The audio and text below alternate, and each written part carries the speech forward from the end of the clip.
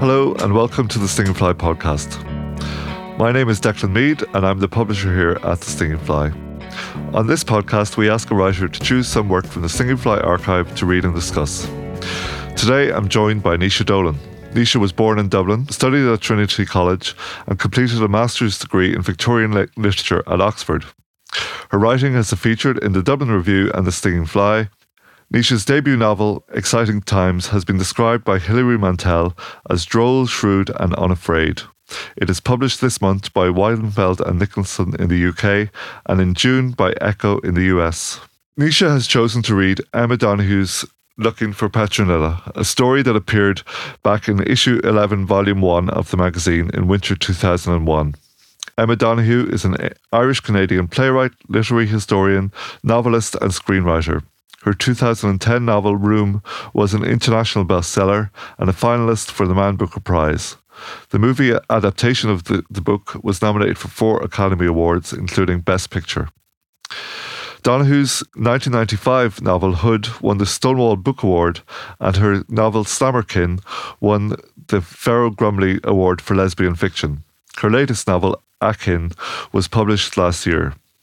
Before we start, I just want to say if you like the podcast, please do share it with your friends or leave us a review on Apple Podcasts. That really helps us out. And now, without further ado, here's Naoise Dolan reading Looking for Petronilla by Emma Donoghue.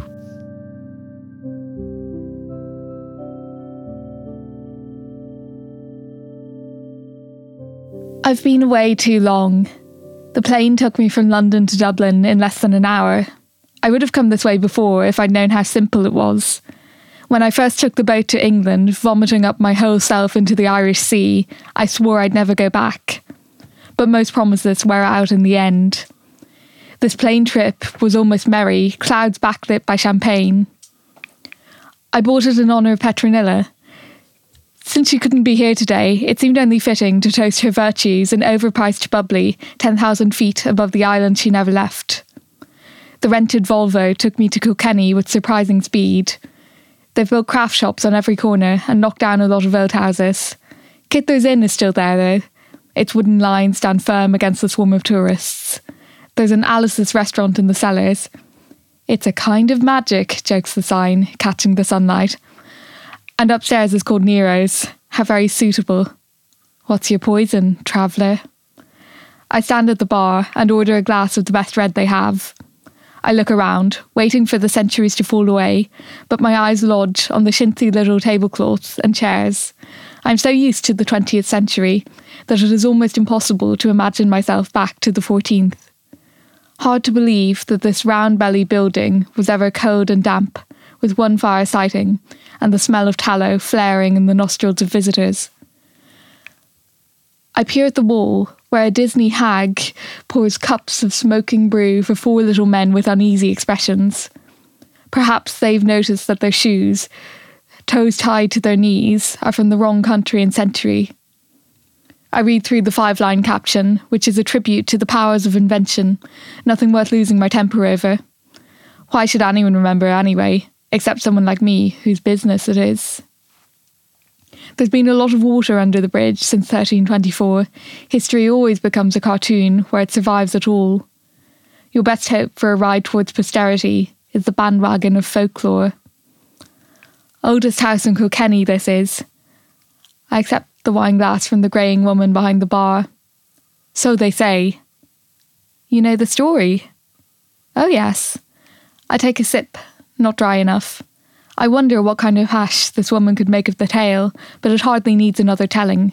It is remarkable only for the gender of the protagonist. When a man kills his wife, he is a tortured rebel, criminel de passion, dusky Othello, or bluff King Hal. When a woman kills her husband, she is never allowed to forget it. I stare at the drawing again. Alice Kittler, 4 times widowed in 24 years, has evolved into a long-nailed monster, a Kilkenny Clytemnestra. Researching?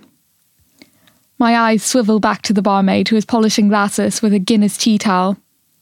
Beg your pardon? Doing a radio programme or something. Family history, she adds. Her hand is paused, knuckles yellow against the glass. More or less, I tell her, with a ghost of a smile. Very nice. I glance back at the wall beside me, then at the others, weighted down with old maps and giant replica copper pots. No picture of Petronilla de Meath. I suppose I could ask the barmaid, but I'm not sure if my mouth could bear to form the words. Why is it that almost nobody knows Petronilla's name when she was so much more remarkable than her mistress? No demon Dame Alice, called up and bound with spells, ever served her so faithfully.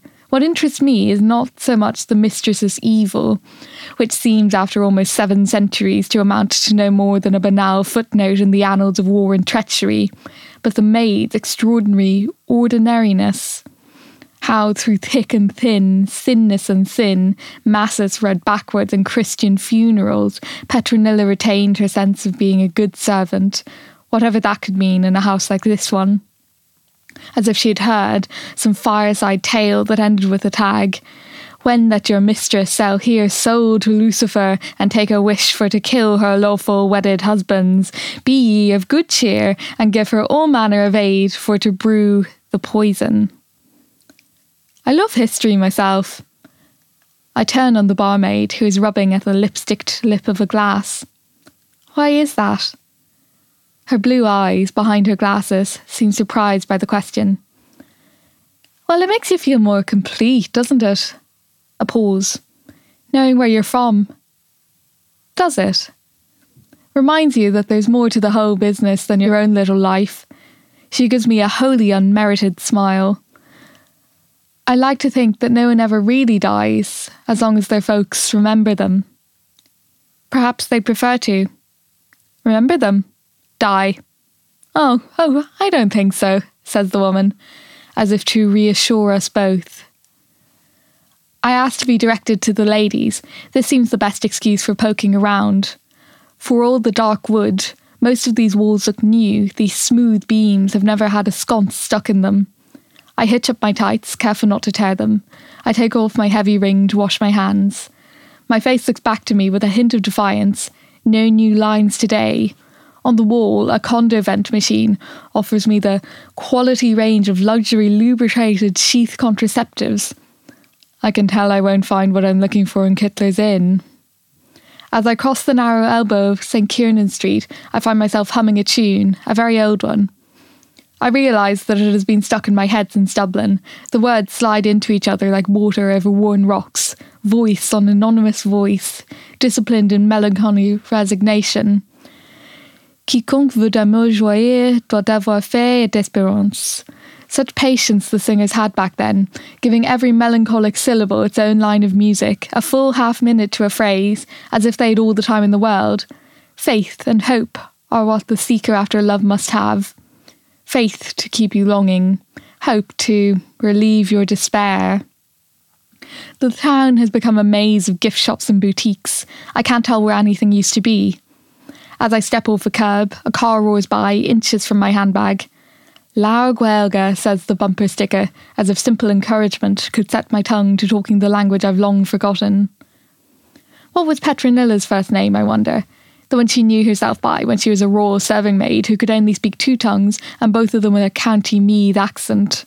When her hair still fell loose under her white coif, not yet having tucked away as the mark of womanhood. When she came in a cart to Kilkenny, telling her beads before her mistress renamed her for the saint whose day it was, the Roman Virgin who tended Peter.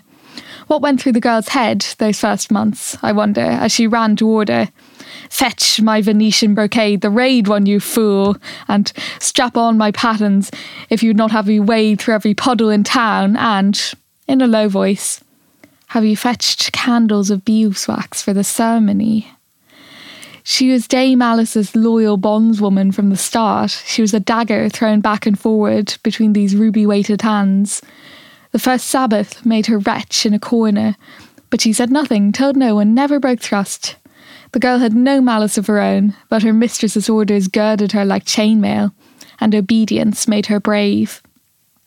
The most inexplicable thing is that at no point in her imprisonment or trial did Petronilla try to run away.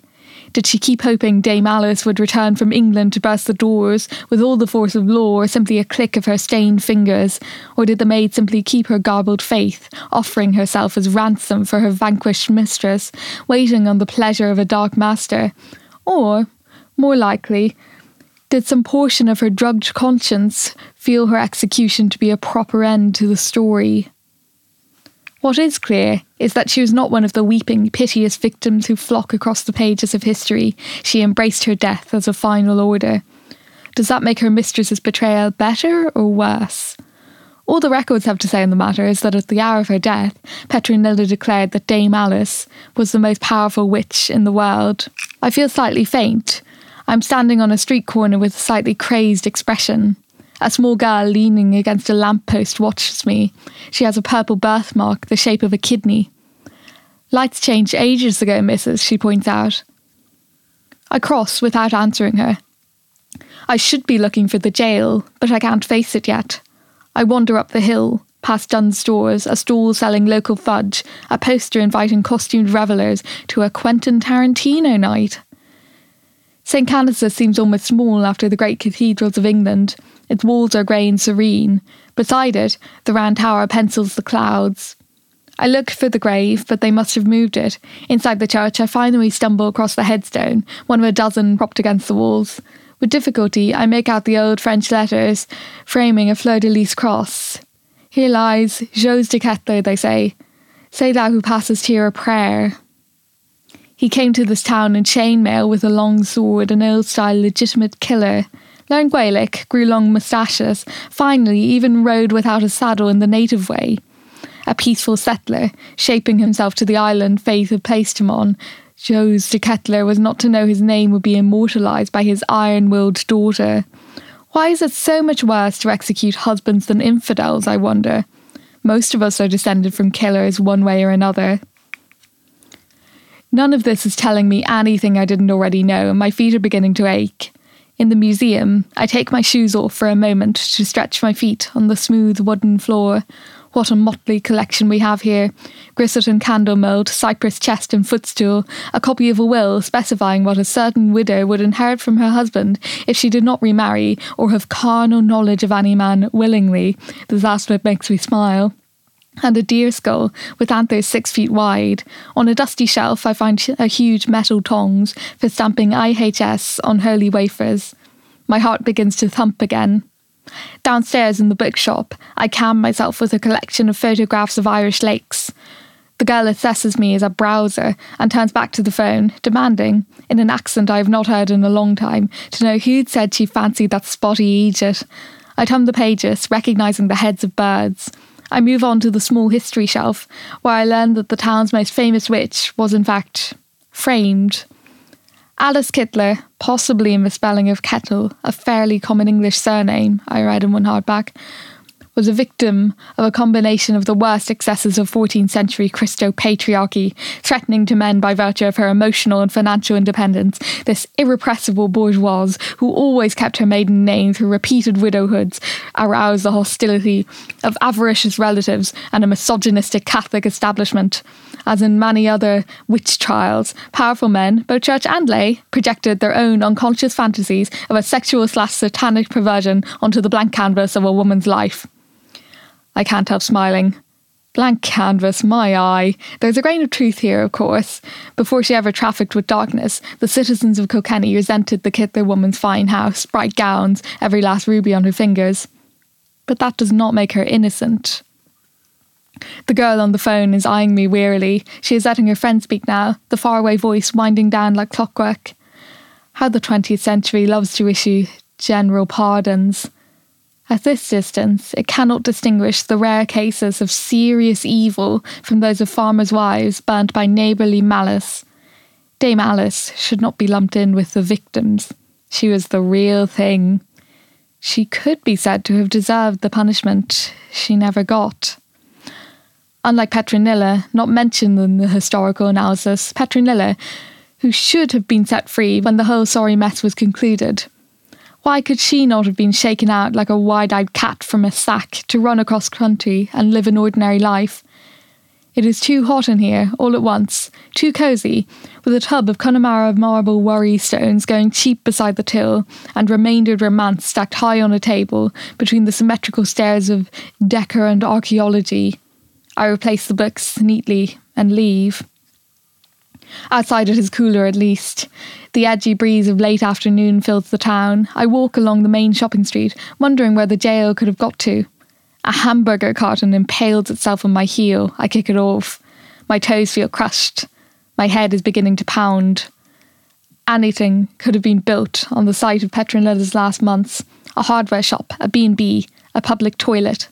A jail is by nature anonymous. All it requires is 4 walls or a hole in the ground, a barred square of light, if you're lucky. I pause outside a pub offering live trad tonight. I stare at the 5 bowers just above ground level, the darkness between them. All they hide is a cellar of beer barrels, but if I close my eyes, I can almost see her pallid hands caressing the iron. Petronilla in the shadows, crouched in her dirty smock, once good linen, a present after her first year of service, a face like a drop of honey, looking out of a bedraggled wimple. Unless they shamed her by leaving her head naked, did her pale hair come down at last, escaping coif and cap and veil, falling back into girlhood. I rest my palms against the pub's grey slate, ignoring the glances of passers-by, and try to conjure up the rest of her. Would there be marks of torture, the telltale insignia on wrists and soles? Probably not. There would have been no need, since she seems to have told the whole story freely once her mistress had escaped to safety. Besides, they probably preferred to bring the girl unmarked to the stake, a perfect sacrifice to the fire-breathing dragon. Where would they have done it, I wonder? Outside the jail, outside the city walls, or in the busy thoroughfare of the market square? Which supermarket sits on Petronilla's ashes now? Pressing my fingertips so hard against the cement that they turn grey, I ask every question I can think of. Was there anyone there that day who, remembering alms or a kind word or just the turn of her cheek, had enough mercy on her to add wet faggots to the kindling? Was there enough smoke to put her to sleep before flames licked the arches of her feet? This is one of the times when I wish I still had the ability to cry. Petronilla is not here. There is nothing left. I do not know what I was hoping for exactly. Some sign of presence, some message scratched for me on the prison wall, some word from her walking ghost. I shut my eyes more tightly, but all I can hear from is an inane pop song leaking from a taxi window. Hold on, the singing begs. Every word I say is true. Hold on, I'll be coming back for you. I let go of the wall. The pads of my fingers are scored and pockmarked. As I stare at them, they plump into their usual shape. The daily miracle, the return to the same healthy flesh. How long must it go on? I stride back to my car through a crocodile of French school children. In the car park, I have some difficulty remembering what colour I rented. Automatically, I fasten my seatbelt. I've never tried to kill myself. I'm afraid to discover that it would not work. I shrug off my shoes and lean my head back on the padded rest. What on earth am I doing here? My ring is cutting into my finger. I pull it off and stare at it. Rubies to stave off disease. This is my last one. Once in Birmingham, someone tried to mug me, and I cracked his nose with this ring. Time has not absolved me of anything. The clothes have been transformed. The name is different. I change it every 50 years or so, but the face in the rearview mirror is the same. And in almost 7 centuries of exile, I have not managed to forget Petronilla. It is almost funny, is it not? One would think that a woman who, in her esoteric researches, had stumbled across the secret of immortality would feel free. Exhausted by life's repetitions, yes. Starved for fresh food, tormented by the bargain she made, but in some sense, free. To wander, at least, to move, to leave behind the quarrels of mortals. I never expected to be so haunted by one face that I'd have to make my way back to Kilkenny. More than any husband or lover or child, more than anyone I've hurt since I went into exile, more than anyone I left without warning, when they wondered why I was not aging, or killed with my bare hands, when they deserved it. Petronilla's is the only death I still regret. Leaving her behind was the worst thing I've ever done. I did no harm to my first husband, the richest money-lender in town. I bore him a son and I fed him tidbits on his deathbed. As for my second, in my grandmother's time, I could have followed the old ways and left him after a year and a day, but under common law I was his for life, to stamp his mark on. I bent under his weight like a reed, and in the pool of humiliation I brushed against my power. He was sick already, the beatings were getting feebler, but the poison sped him on. My third... Yes, I remember. I dispatched him in a night after I caught him in the linen cupboard ripping the skirt of Petronilla. The night before his funeral, I dropped his heart in the River Nore. As for my fourth, John the Poor, he was a loving man who shut his ears to the rumours circulating about me. But by then, you must understand, I had signed with my own blood, and the sacrifice was called for. His hair came out in handfuls when I brushed it at night. His nails began to bend backwards. Petronilla never claimed to understand the rituals, but she knew that whatever Dame Alice said had to happen. When John, made suspicious at last by the gossip of my dead husband's disinherited children, talked of Bishop Ledred, it was my faithful maid, my flawless echo, who repeated to me every word they had said. When my husband wrenched the key from my belt and burst into my room, finding and forcing open the padlocked boxes, I kept one curious eye on Petronilla. She wept, because the story was almost over, but she showed no shame. I was charged, along with 11 accomplices, most of whom barely knew me to see. The 7 charges told of dogs torn limb from limb and scattered at crossroads, fornication with Ethiopian hobgoblins, and a dead baby's flesh boiled in a robber's skull. The grease I used to keep my face soft was listed as a sorcerous ointment for the staff on which I flew across Kilkenny town by night. Bishop Ledred was widely read and had a vivid imagination. He was not to know that power is composed of simple elements once you have stumbled across it. Ledred did not do it for the money his spiritual court could hope to confiscate. Like myself, he was motivated by wrath and glory, and so, when I had indicted him for defamation and sailed to England with all my jewels, when my son William had agreed to pay for the re-roofing of St. Canice's as a penance, and when the other accused accomplices had melted into the night, then the bishop focused his gaze on Petronilla. She was all he had left. It was not that I could not have brought her with me, torn her out of prison somehow. I simply never thought to. That is my crime, that in the urgency of my flight, full of the sense of my own devilish importance, I did not even condemn my maid deliberately, but carelessly, as I might have said, pick up that sarcenet gown. I've had plenty of time to think of her since. In almost 7 centuries of wandering, I can make an informed comparison. I have met no one who loved so well or was so betrayed. She was not a natural killer. She ground poisons together out of mute loyalty, and what purer motive is there than that? It is so long since I have killed, I've almost forgotten how. It is not worth risking nowadays. They lock you up, take down what you say, and never put an end to it. Oh, Petronilla, how I envy your death. Not the manner of it, the pain and squalor, but its definition. How it took you by the hand and led you away before your bursting youth could dwindle. Unless I am casting a web of glamour over the story to lessen my guilt. But that is not how it works. My envy and my guilt pin each other down. Petronilla's, short and powerless, is the life I did not lead and cannot lead, no matter how long I drag on, and will never fully understand. Petronilla's exultant face I cannot leave behind me. She follows, just out of view, and all the rippling voices are hers. Quiconque veut d'amour joyeux doit avoir fait d'espérance. Having had faith and hope enough to last her short lifetime, did it come down to love in the end? Was that what she feasted on among the rats in Kilkenny jail? How could I be loved by such as her? For all my sheer elastic skin, I am a hollow woman. My ribs are an empty cauldron now. My breath couldn't put out a candle. I start the car. My one faith is that I will find some trace of Petronilla. My one hope is that she will teach me how to die. My one love now, the only one whose face I can remember.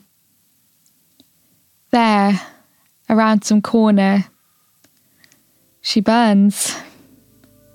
She burns.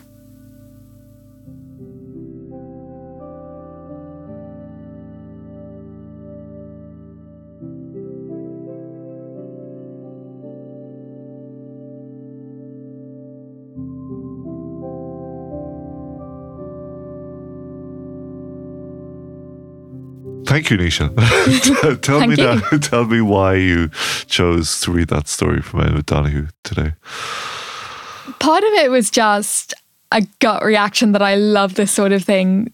Ever since my early teens, I've had this fascination with dark women in history that we don't know a huge amount about and that we have a tendency to project on one way or another. So I think especially Victorian ones. So I loved Mary Ann Cotton, the woman who killed loads of her children and husbands. I loved Typhoid Mary and the kind of alternative reading of her as this Irish immigrant making good as best she can, who was attacked by the medical establishment for reasons she didn't understand. So that really draws me to a lot of what Emma Donoghue does of discovering these historical figures and acting out that projection. And I think you really see that at work in this story with the narrator herself and then the views around her that all seem partial one way or another. And I just think it's so ballsy to end with a very particularized narrator, but still not impose on us any way of viewing Petronilla, just leave that there in chaos. What do we do when any view of her is going to be slanted? Yeah.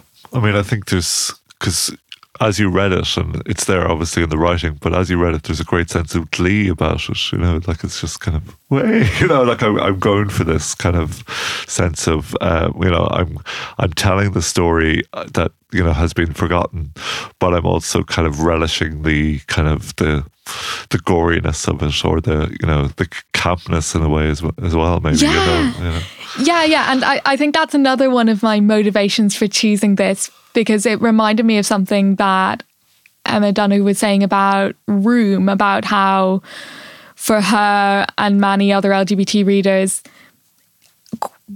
an LGBT story doesn't just mean it has LGBT characters or deals with explicit LGBT issues. It can be things like in Room, that narrative of establishing a family connection on your own terms and then going to the outside world and having people respond to it with horror and a degree of prurience and an assumption that if you would be like them, you could. And I mean, there's definitely a queer reading of the narrator's fascination with Petronilla, but moreover, that level of kind of gore and of withholding moralism and value judgments and just enjoying the texture of things. I think that can be quite a queer method of engaging with things, even on the glib level that we sometimes read Disney villains as queer. Just sort of having a marked aesthetic without necessarily caring whether you sympathise with it. Sure. And can I just ask, how important would a writer like Emma Donoghue be for you, in terms of when you discovered her or reading her early on? Or, I mean, how was that in terms of... hugely important. I think the first book of hers that I read was Slammerkin, so a very little explicit queer stuff in there, but again, just that permission that writing like that gives you. And, I devoured the book without knowing anything about it, and then I read up on her and her approaches, and having someone affirm that it's okay to look for yourself in history and in other forms of cultural production, I think was vital, because, this was well before the marriage referendum, and just that permission to see yourself even when it wasn't intended. Because it was really hard to find books where I was explicitly invited to see myself, and then obviously actually seeing myself in other things that she'd written as well, just hugely influential. Yeah, and I think we can't underestimate the importance of that. Whatever it is, whether it's about being gay or being a person of colour, or I'm autistic, and that was another. It's not even, explicit representation is also important, but having someone affirm that if you see a nondescript figure it's as likely to be you as it is to be someone from the corresponding privileged identity. Sure. It just gives you a real sense of ownership over culture in general, I think. Yeah, great. And so let's talk a little bit about the novel, Exciting Times, which is just out. And tell me a bit about the writing of it and how it all came about, in terms of how, I suppose, let's start with reading and writing then. How did those things fit into your life? Sure. So in terms of reading, it's just been an omnipresent thing. I can't think of a time when I didn't love books, but I never saw it as tied to any career aspirations or my broader self-image. It was just a thing I liked doing. Yeah. In terms of writing, it actually wasn't that much of an interest until the end of my college years, I'd say, when on a whim, really, I took a short creative writing module with the novelist Deirdre Madden. Okay. And I really enjoyed that and came out of it thinking, why not attempt a novel now? Yeah. So I think in a way I'm lucky that I wasn't more mired in any kind of community, because, it's full of people telling you not to do that. And I had that kind of beginner's confidence of going, well, a novel is a certain number of words. Yes. If I write for long enough, I will have the certain number of words. If I can't shape it into anything anyone else will enjoy, then so be it. But let's give it a go. So I was then quite mechanical in how I attempted it. I just made things up and then made more things up in order to explain the first things. And so it sounds there that you wrote out a first draft of a novel? Yeah.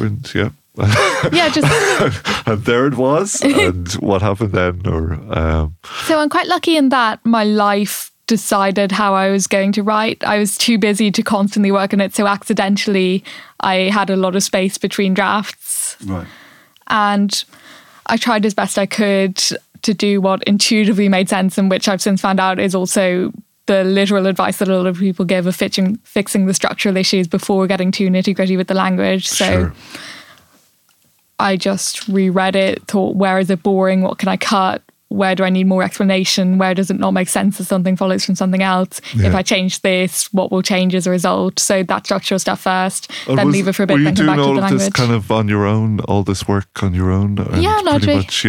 And for the pure kind of satisfaction of, was it like something you were doing on the sidelines of things, or was it? Yeah, I like making things. I think it's quite rewarding to make something that internally makes sense on its own terms, and that you don't need external things to... Sure. I mean, obviously it's composed of language, so it's always given meaning by external things. But just making it work in my view of it before anyone else saw it. Yeah.